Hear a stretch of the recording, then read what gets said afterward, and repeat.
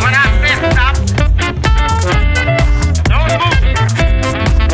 move. Welcome to We Look Shit Up. A twice-weekly podcast where we channel our obsessive personalities and our love of TV and movies and share the interesting trivia we find with you. This is Kevin Schwaller. This is Rachel Schwaller. And thanks for joining us today. Thanks for being here.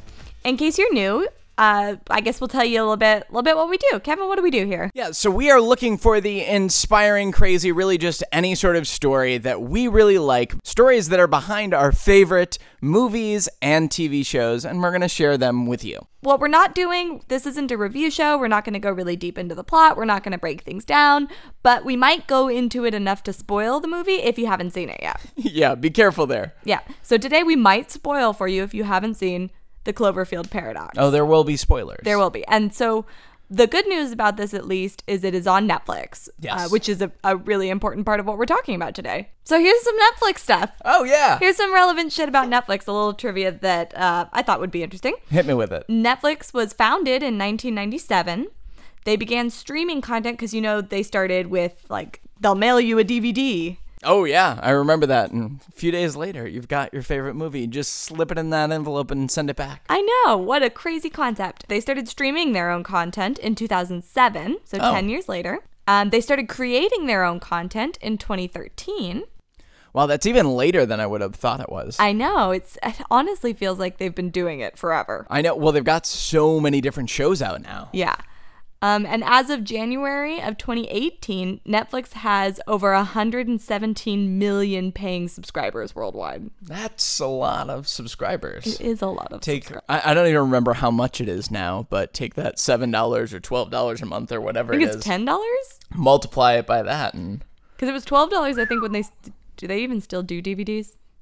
I think they do, yeah. That's crazy. Yeah. I don't even know how to go about, I don't know. I think you stand outside and you call for a postal horseman. www.netflix.com. Call me. Okay, so this week's topic, we were going to try and do this in one episode. But then we got so into it that we just had so much information. We just have to break it up into two. So this week we're going to do the Cloverfield Paradox, and next week is a movie that Rachel's going to focus on. Yeah, next week we're going to do Bright, which is the Will Smith movie that's on Netflix. And so the theme between these two is that there is a wasp in here. Okay, welcome back. Yeah, I had to pause for just a second with the wasp in here. Kevin had to go valiantly kill that wasp. All right, time for Cloverfield Paradox. Okay, so if it's been a while since you've seen Cloverfield Paradox, or if you don't really care to see it and you just want to know what it's about, here you go. Here's the synopsis. The movie starts making it clear that there is an energy crisis.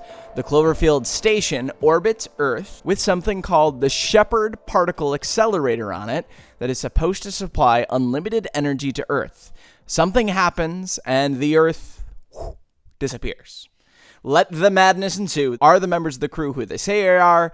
Where are they? When are they even? And what's happening on Earth? Wherever, whenever, whatever it is. Really, just something happens. Earth is no longer outside the windows. They're trying to figure out what's going on. Yeah. And so the movie is them trying to work through this, but then you have different characters that come in.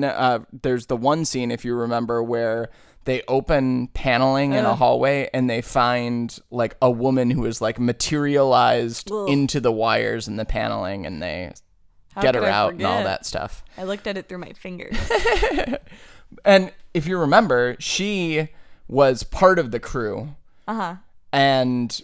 But none of the crew knew her, but she knew everybody. Yeah. So she was from alternate dimension or whatever. Yeah. Alternate parallel universe, Earth whatever you want to.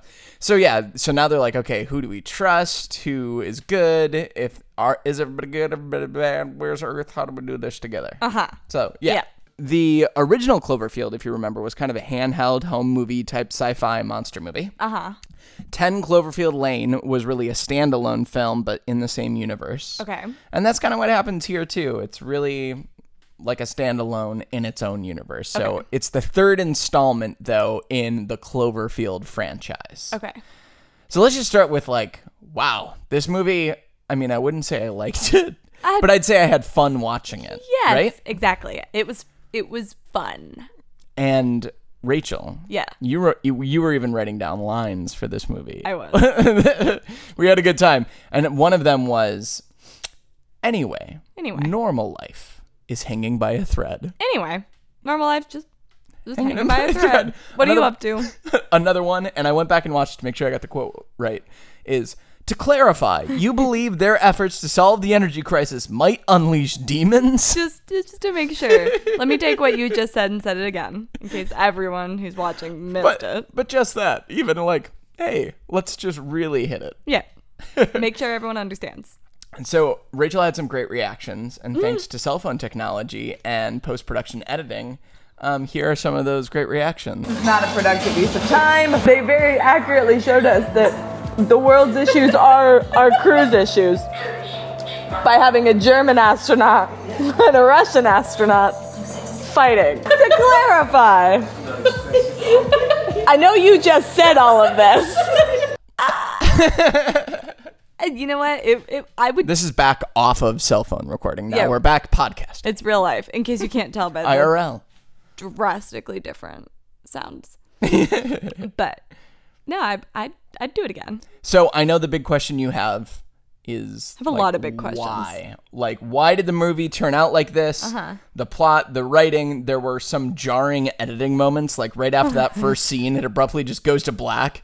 And then the whole title sequence is kind of choppy and strange. And in my opinion, it just really didn't match the rest of the movie. Takes place over like 2 years. Just that. The title sequence? The title sequence. Yeah. And it's, I don't know, it really removed me because the first scene in the movie is on Earth. And then it's like, boom, you're on a spaceship and you don't know any of these characters. Yep. And it looks like the intro to like an old sci-fi series or something, you know? Which could be kind of cool. It just didn't match the movie though. Yeah. If like I don't know. I just remember I was looking at it and you could hear the music and it seemed like someone was accidentally playing a music track over where it was supposed to be just like a movie. And then there were lots of just crazy, weird things that seemed to be in there for shock value, like the woman materializing in the wall, a guy who dies and worms crawl out of him. Do you have an answer to why there were worms on the ship to begin with? No, I don't have an answer to that. There was just an aquarium full of worms. Big worms. And we thought they were snakes at first. Yeah. And then we saw there's like this 3D printer that printed a bagel, but it was right after we saw the worms that we thought were snakes. Snagles.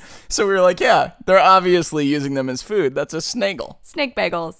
And maybe they still were. Maybe it was worm bagels. Who knows? But then there was the phantom arm too. It was just like a chopped off arm that was, I don't know, controlled from another dimension and was like crawling through the hallway. Or sentient of its own accord. It was unclear. Yeah. So a lot of strange things. So let's dig into all of this here. So here's what I want to go over. I want to go over the spec script and really how this got started, the journey of that script, the crazy ride and timeline of the production of this movie. But I want to start, and this is the part you know about, with the groundbreaking marketing and release of the movie. Oh, yeah. So the big buzz around this movie really had to do with the fact that its release came out of seemingly nowhere. I was so excited when I saw the ad. I was like, what the fuck? So if you remember, the movie came out with no advance warning until, boom, the day it came out, an ad in the Super Bowl said it would be available on Netflix right after the game. The day it came out on Netflix.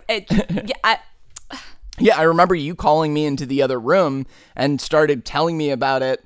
Were you even ever a fan of the Cloverfield movies? I liked the first one again because it was so different more than anything. Because I'm not usually because it's like that handheld. Yeah, I'm not usually into the monster thrillers, but that one was one that I always was interested in. I didn't see the second one. So the effect of that ad campaign, did it get you excited to see Cloverfield Paradox? It did. I was super excited despite not previously being a Cloverfield fan. So first, a lot of what I'm going to draw from at the beginning here is from a Facebook Live Q&A with producer J.J. Abrams. And you probably know him from everything from Alias to Lost to the original Cloverfield to Star Trek to Star Wars and so much more. He's been involved in a lot of stuff. Yeah.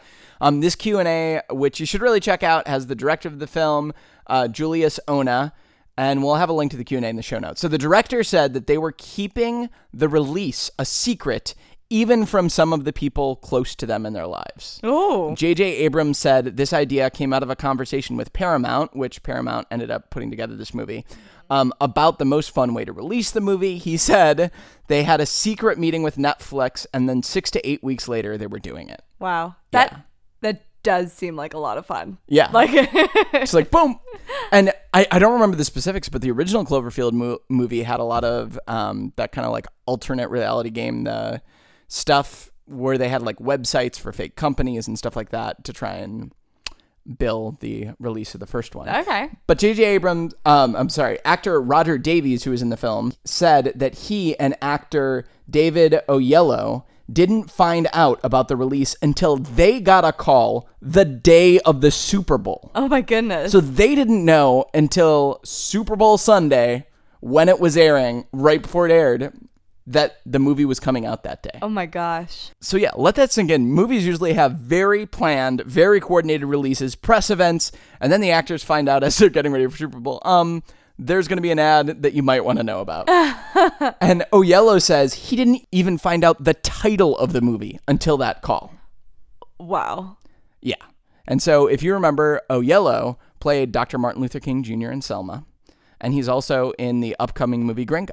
Okay, who was he in this movie? Was he the captain? Yes. Okay. And Oyelowo said he has never done a movie in his career, though, that within 24 hours, pretty much everyone he knew had seen it. Wow. And he thought that was pretty cool. Yeah. But you get the feeling through all this that kind of all this was last minute, right? Uh-huh. So there is a long but really interesting story with this movie. Can't wait. So first of all, it did not start off as a Cloverfield movie at all. So it started with a script by Oren Uziel called God Particle. Now, a publication called Collider has a great article about this, and it really gets into, God Particle got picked up by Bad Robot Productions, which is J.J. Abrams' company, and Paramount. So in an interview with Collider, the writer of God Particle said, "I don't know exactly when it became a Cloverfield movie, but I suspect in this current market, where it's just harder and harder to market an original movie of any kind, a science fiction movie in particular, but I think everyone just knew that if it fits, and if it does, into that Cloverfield world, it should, and it could only help." And J.J. Abrams explained in a Q&A that Bad Robot, his production company, got the script and started trying to think of ways that it could fit into the Cloverfield universe, but they still were thinking about how it could all fit in when the movie started shooting. So the actors even seems like they didn't know a lot about how the movie would turn out until it was out. Davies even said, the actor, that he was only given his scenes. And Oyelowo says he was shocked at things in the movie when he watched it, so he obviously didn't know how it was all going to come together. Wow. Which is, just crazy. So God Particle versus the Cloverfield Paradox, though. So Uziel wrote this as a spec script, and it ended up getting picked up. I think he wrote it. He also did the Netflix show Shimmer Lake. I think he's even the director on that. So I haven't seen it, but it's out there. And he wrote this after Shimmer Lake, and then it ended up getting picked up in 2012. Wow. Wasn't produced until... I'll get into the timeline in a bit. Okay. So anyway, this script, though, I read God Particle, the script. Okay. And so the first thing I want to say is I found it on Reddit, so I can't 100% say it's the correct version, but it sure looks like it and matches other accounts of the screenplay. Okay. So, okay. Anyway, the bones of the first script stayed in the movie. There was still a particle accelerator, that activates, and then the Earth is gone, and then afterwards, it's like a game of Clue. Who do you trust? Was it Mr. Scientist? Mr. On the Scientist. X deck with the soldering iron? Oh my god. Do you remember the soldering iron, though, in the movie? Like, it was constantly in there. That guy was the character was constantly soldering things. Oh, it was his auto cock. Oh, caulk. Yeah, that's what I said. Auto cock. Yeah.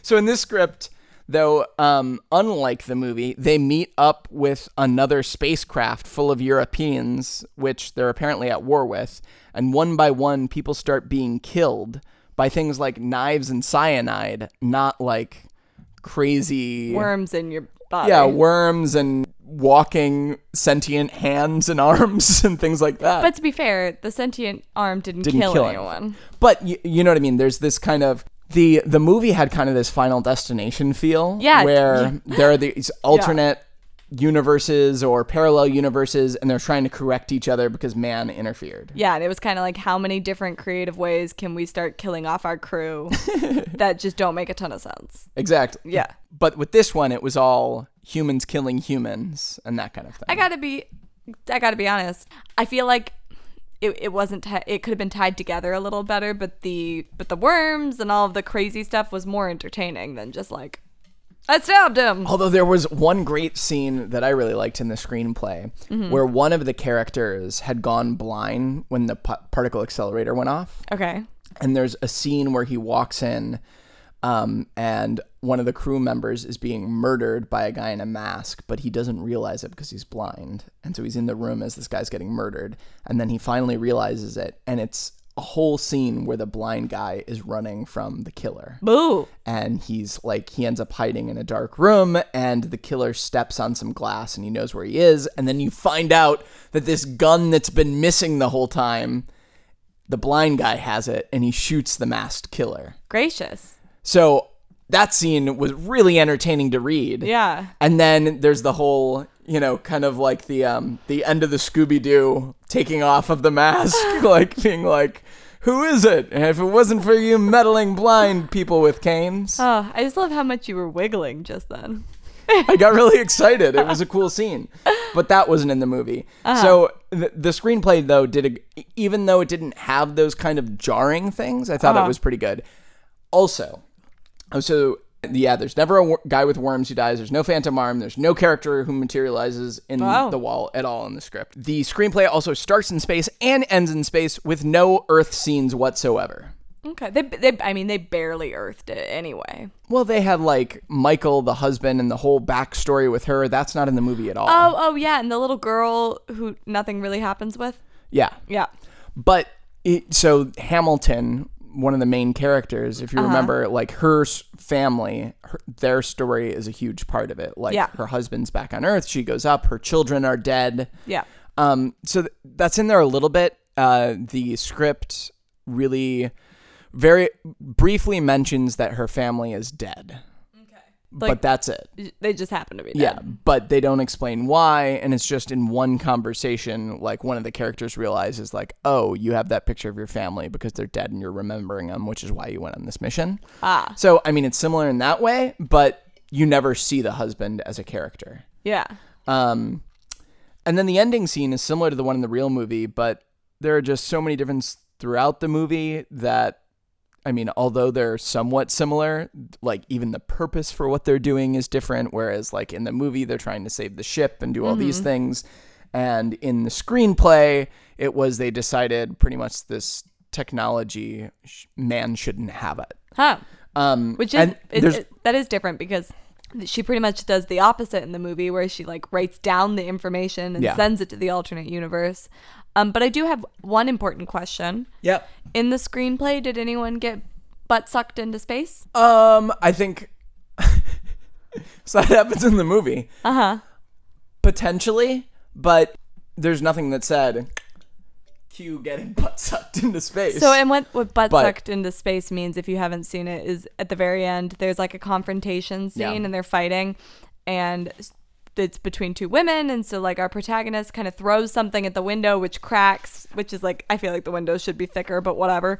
The window cracks and it starts to suck things from the room in, but she's already holding on to something that's like stuck to the floor. So the other woman gets sucked into the window and then stops the flow of air, or I guess not the flow of air because it's space, the vacuum, with her butt, and then it still continues to pull and ends up breaking the window, and she gets completely sucked into space. But yeah, so that's a really painful, deadly space enema is what happens. As far as the rest of the script goes, very little dialogue, if any, remained from the original script. I didn't recognize like any of the lines. There was this whole thing with one of the characters making this joke about eating all the sausage that like carried through the whole script. Like from beginning to end. I'm like, I don't ever remember sausage being mentioned. Damn, but they cut out my sausage joke. And then one of the characters was also like deeply religious. So there was this whole, is this what humans get for interfering in God's plan thing that went hence the name on God Particle. The script mentions a few times the Higgs boson particle. And if you remember, they discovered this. I believe it was even called the God particle originally. I'm not going to get into the science of all of that, but the script definitely plays off of all that. Got it. Kind of interesting. So 2 levels of God particle. Yes, Are there like exactly. science like and the religion? Science and then the other God level. Got it. So what this movie battled against, though, so out of the screenplay now, Paramount InSurge, which was Paramount's low-budget arm, was originally developing the movie. Okay. But then, so remember, it got picked up in 2012. Yes. InSurge folded in 2015. Oh. Yeah, and InSurge was really created out of the massive success of that movie Paranormal Activity. Yeah. Where I think the budget for that movie was ridiculously low, like $15,000. Holy. And it made millions. Hold on. Do you know for sure? Rachel, you want to look that up real quick? I'm looking that shit up. I want to know. Holy crap. So what was the actual budget and what did it earn? Okay, so the budget was $15,000 and it earned $193 million. Exactly. And if you remember, there were all those ads that were like night vision in the movie theaters for that. Wow, yeah. So we have Paramount to do was like, we gotta, we should. That's crazy. A good idea. Yeah. If you guys want to see that, let us know. Yeah. Hear that. I guess you hear a podcast, you don't see it. I don't know, but you can see yourself pressing play. There you go. So you could see why Paramount would want to start a division that focuses on small budget films that can yield lots of money. Yeah. So, Variety reported the original budget for the movie was supposed to be between 5 and 10 million when it was under InSurge. Okay. But by the end, Deadline was reporting that the final budget was around $45 million for the film. The final budget, like when the movie was done. Yes. Okay. Got up to 45 million. Wow. From something that was originally. So that just got me thinking so normally I would say that it would help a movie to get a bigger budget, but it also makes me think that this movie was designed to be smaller, originally designed not to be attached to Cloverfield at all, even though they might have had those intentions of turning it into a Cloverfield movie. The original spec script writer did not write a Cloverfield movie. Yeah. And then I feel like it just missed that jump from going from something smaller to something bigger and part of the Cloverfield franchise. Yeah, like there was another step in there and it just didn't take it and jumped and then kind of suffered for that. Yeah, I think there was too much, it would seem like there was too much work going on to continually alter it, all in the intentions of making it better. Yeah. But the movie just kind of felt disjointed to me. Yes. And the thing is that although the writing wasn't perfect and the story was okay, like the acting was decent, the shots were pretty good. Like it wasn't like one of those horrible B-rate movies that you watch and you're like, why was this ever made? This is terrible on all fronts. And although it's kind of entertaining because it's bad, this is just a bad movie. Yeah. This was like, you could tell that there were talented people involved. Yes. But it just didn't work. Just didn't translate I don't know if you talk about this at all, but the big issue I had as well is the fact that we have this giant spaceship. Yeah. And 7 people on it? Something like that. It could have fit. But if it's a risky space mission that they think might fail, you don't want to load it through full of people. Maybe not like hundreds of people, but maybe 20. Yeah. So yeah, to me though, it really seemed like something that was up with this film. And so here's the timeline, though. Paramount picks up the script, like I said, in 2012. Okay. And then here's the rest of the timeline from different Variety articles. Okay. Shooting started in June of 2016. It was scheduled for release in February of 2017. Then it gets rescheduled to October of 2017. Okay. Then it gets rescheduled again to April 20th of 2018. And then, as we know, it ends up coming out before that in February, right after the Super Bowl in 2018. So do we know why the timeline jumps around like that? Well, as I wrote down here, here's the real paradox in the movie. Oh my God. How the studio was... I don't think we know the specifics of the timeline, other than there was a lot going on behind the scenes to try and make this movie good. Okay. Let me precurse this by saying I think the movie overall was a win for Netflix, was a win for Paramount, was overall a win on the financial terms. But leading up to the release, The Hollywood Reporter wrote that sources say the movie needed some work, and while Abrams expressed an intent to get down to business in post-production, it was too little too late. The Hollywood Reporter also writes that Paramount and Abrams were worried the film was going to flop, that's my word, in the theaters. And then they made a $50 million deal to put the film on Netflix. And that means the movie immediately turned a profit for the studio, and Netflix had a movie to stream that's part of a recognizable franchise. Okay. So what I draw from that, at least, is that it really seems like they were working to try and make this movie better.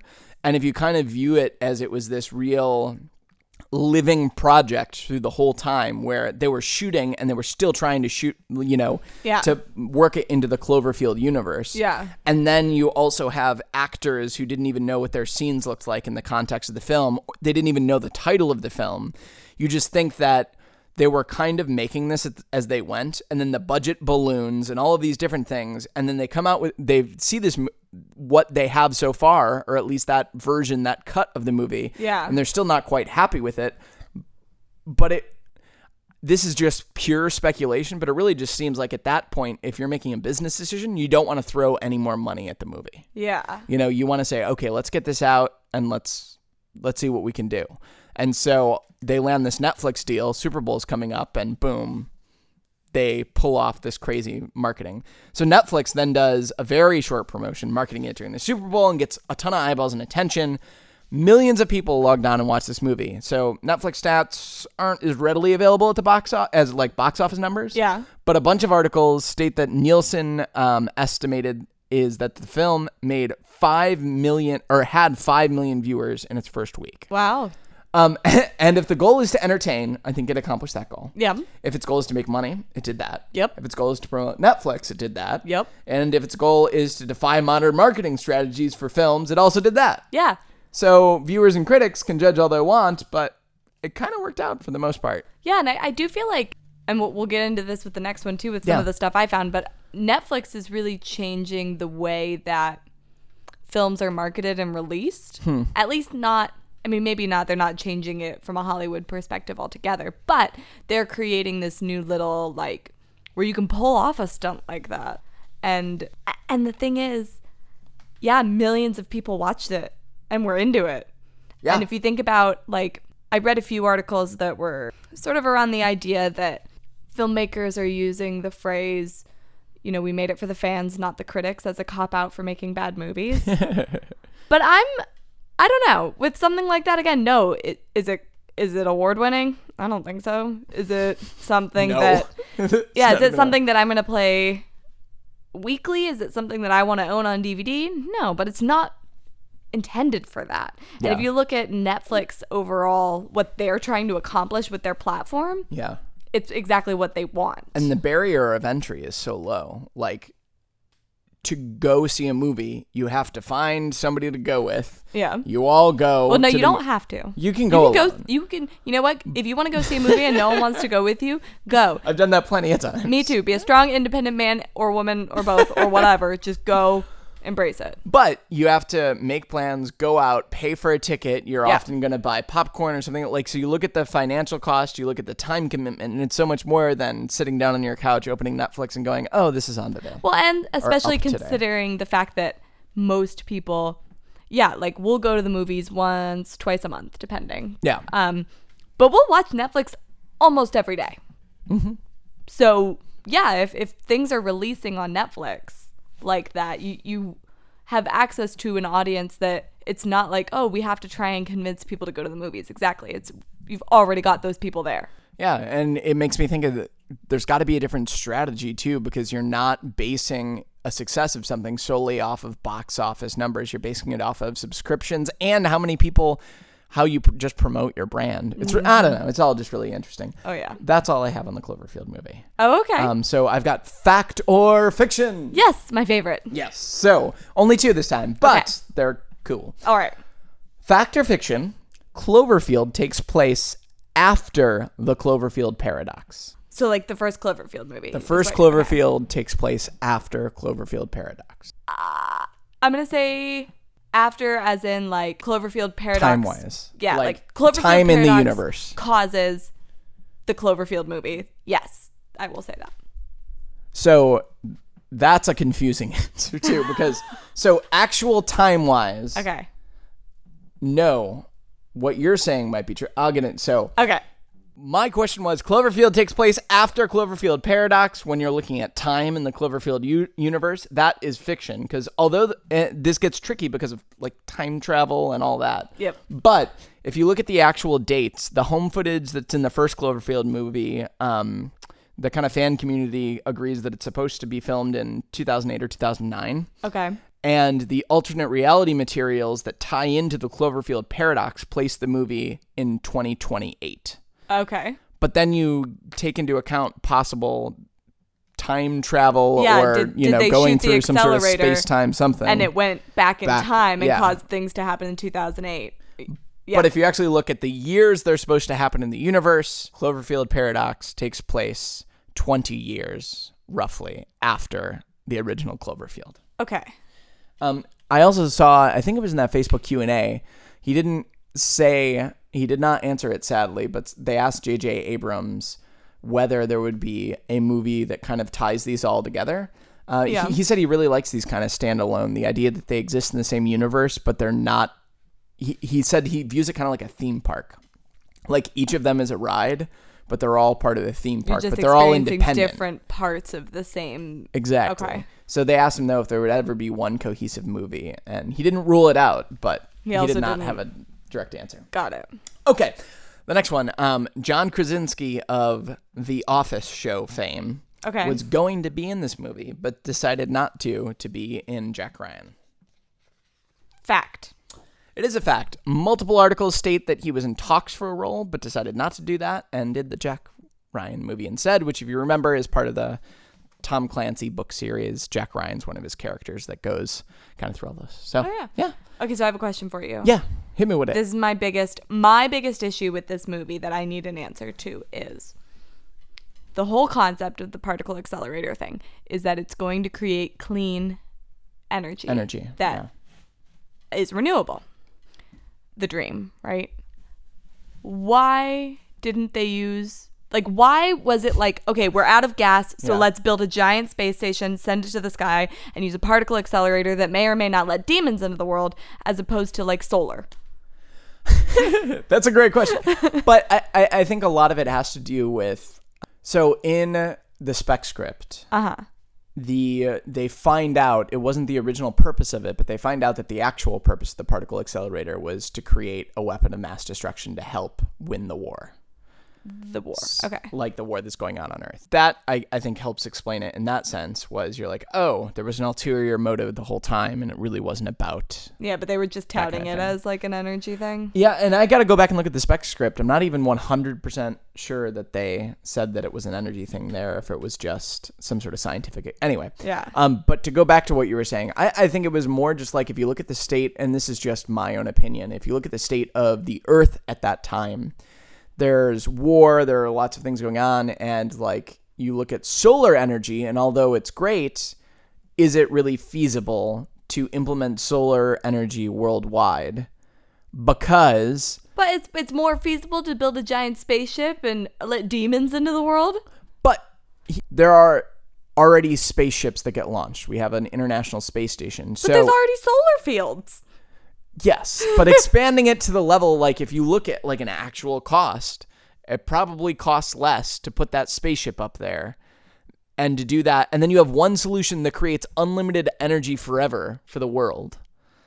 I think that was the idea, is that if somebody said, we've got this idea that we have to do one time and the Earth will never run out of energy, anybody, or we have to do a massive solar field operation. Like, it can't get done now, and that technology exists. Let's just agree as a world and right I don't now. know the science behind it, by the way, in the sense of how much solar would actually be able to take care of the entire energy infrastructure of the world. Yeah, but let's just agree as a world, as a country, as a group of podcasters right now. Let's agree as a world right now. Okay. That if we ever get in the situation where we all run out of power and it's a mass, like, whatever, that shooting a space station into the sky and using a particle accelerator that may open a second dimension to demons is, like, last choice. Honestly, I'd rather live like... So if you ever hear a newscaster say, to clarify, you believe their efforts to solve the energy crisis might unleash demons? Red flag. Yeah, no. Red flag. Just don't do it, because if there is a risk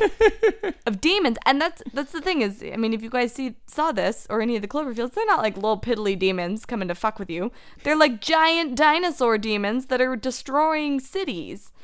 And we're just like, but then we can use our iPads. Like, no. I would rather just not have power and try and figure out solar and wind. And do you know how long we didn't have power? We could do it again. We don't need demons. It's better than space demons. It's literally like, yeah, I would rather just go back to colonial times than have space demons. There you go. We'll take a break, and when we come back, we've got some fake facts. Fake facts.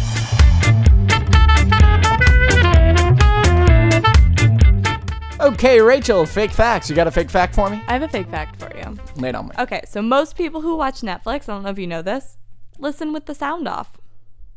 That's not true. No, definitely fake fact. What about you? A fake fact. In an alternate ending to this movie, the Cloverfield monster ends up riding a giant treadmill that powers the Earth forever. Oh, that would have actually solved a lot of problems. He is the energy. Yeah, see? It did bring unlimited energy. You know what? True fact. And a real fit monster. J.J. Abrams, I hope you're listening. Yeah, we've got some great ideas for you. If you like this podcast, please subscribe, rate, and review. Yep, and email us at welookshitup@gmail.com and send us your fake facts. And you can find us on social media. Our account is welookshitup pretty much everywhere you can think of. Yep, we're there. Thank you guys for listening, and come on in next time. We're going to talk about Bright. And then if you go to the show notes, check out the footnotes, you'll see where we got all of our information. This is We Look Shit Up. Okay, thanks. Bye. See ya. Everybody mess around.